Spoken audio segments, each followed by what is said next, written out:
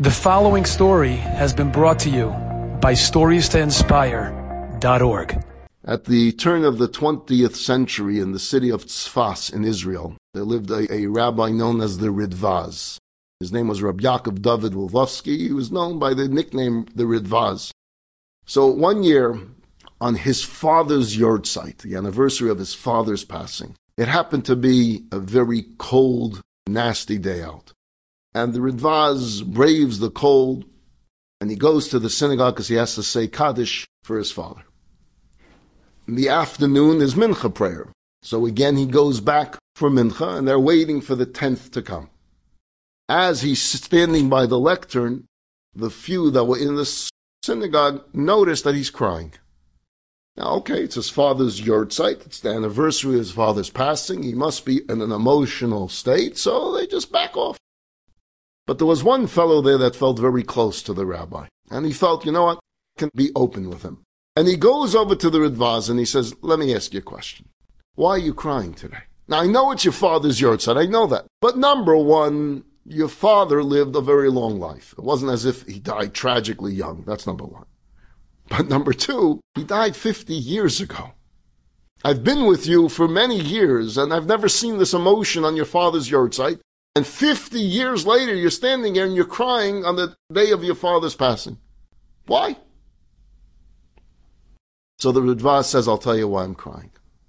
You see, earlier today when I came for the morning services and it was freezing outside, I was thinking to myself, maybe I should see for the afternoon service that I don't have to go out in the freezing cold to ask if there would be people that would come to my house so I can make a minyan there and say Kaddish in my house so I don't have to walk again in the freezing weather. I didn't end up doing it, but I thought about doing it. And because of that, I'm crying. So, number one, what was wrong with that thought? It's not a bad thought. And number two, you didn't end up doing it anyway, so why are you crying again? So he says, I'm crying because I thought of a story of my father. And he tells him the story. I remember when I was a little boy, we grew up in Poland in a little town called Slutsk. There was no yeshiva in Slutsk, so what there was a private tutor. You hired a tutor. So my father hired for me, his son, the best tutor in town. His name was Reb Sender. Everyone wanted Reb Sender to be the tutor of their children because he was the best. My father got him. I was one of his students. And he would charge 1 ruble a month to be your son's tutor. My father made his living by building furnaces for people in their homes. And one winter business was terrible because there was a shortage of cement and lime. So he couldn't build any furnace. There was no supplies. So he was technically unemployed. And he had no money. 1 month went by, a second month go by, a third month. Reb Sender is not getting his 1 ruble a month. 3 months go by, Reb Sender wasn't paid. Reb Sender was a sweet man. But he let it be known that he needs to put food on his table as well. And if you can't afford to pay me anymore, I understand. I'm not going to go after you for the 3 that you owe. But I'm going to have to find another student to take your son's place so I can at least earn that ruble a month from someone else. He says, my father was so heartbroken because to my father, me receiving the education that Reb Sender can give me was everything to him. And losing that was so bad. That night, my father went to the synagogue to pray. And he hears there that there's a wealthy man who's talking and he's complaining that his son and daughter-in-law, they just got married, and he built them a beautiful house for them to move into after their wedding, but because of the shortage of cement, there's no furnace in the house. And because there's no furnace and it's freezing outside, they can't move in and they're still living in my house. So if anyone could find someone that could build a furnace in their house, I'll pay them 6 rubles, which was a lot of money. My father came home that night from the synagogue. He had a discussion with my mother, he says. Whatever he asked my mother, she said, yes, absolutely.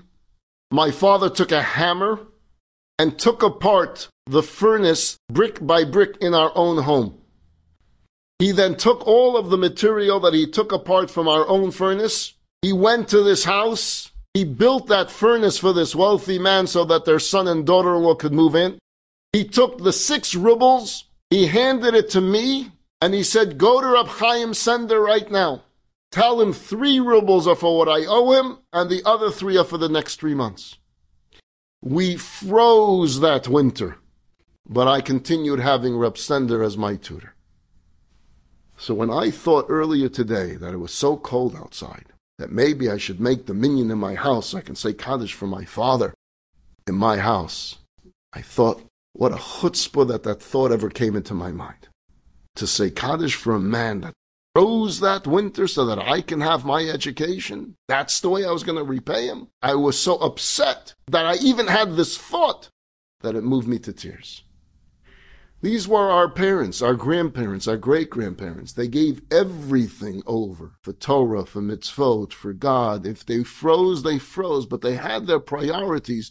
They understood what this meant, bechol me'odecha. You give everything over for God. Enjoyed this story? Come again. Bring a friend. StoriesToInspire.org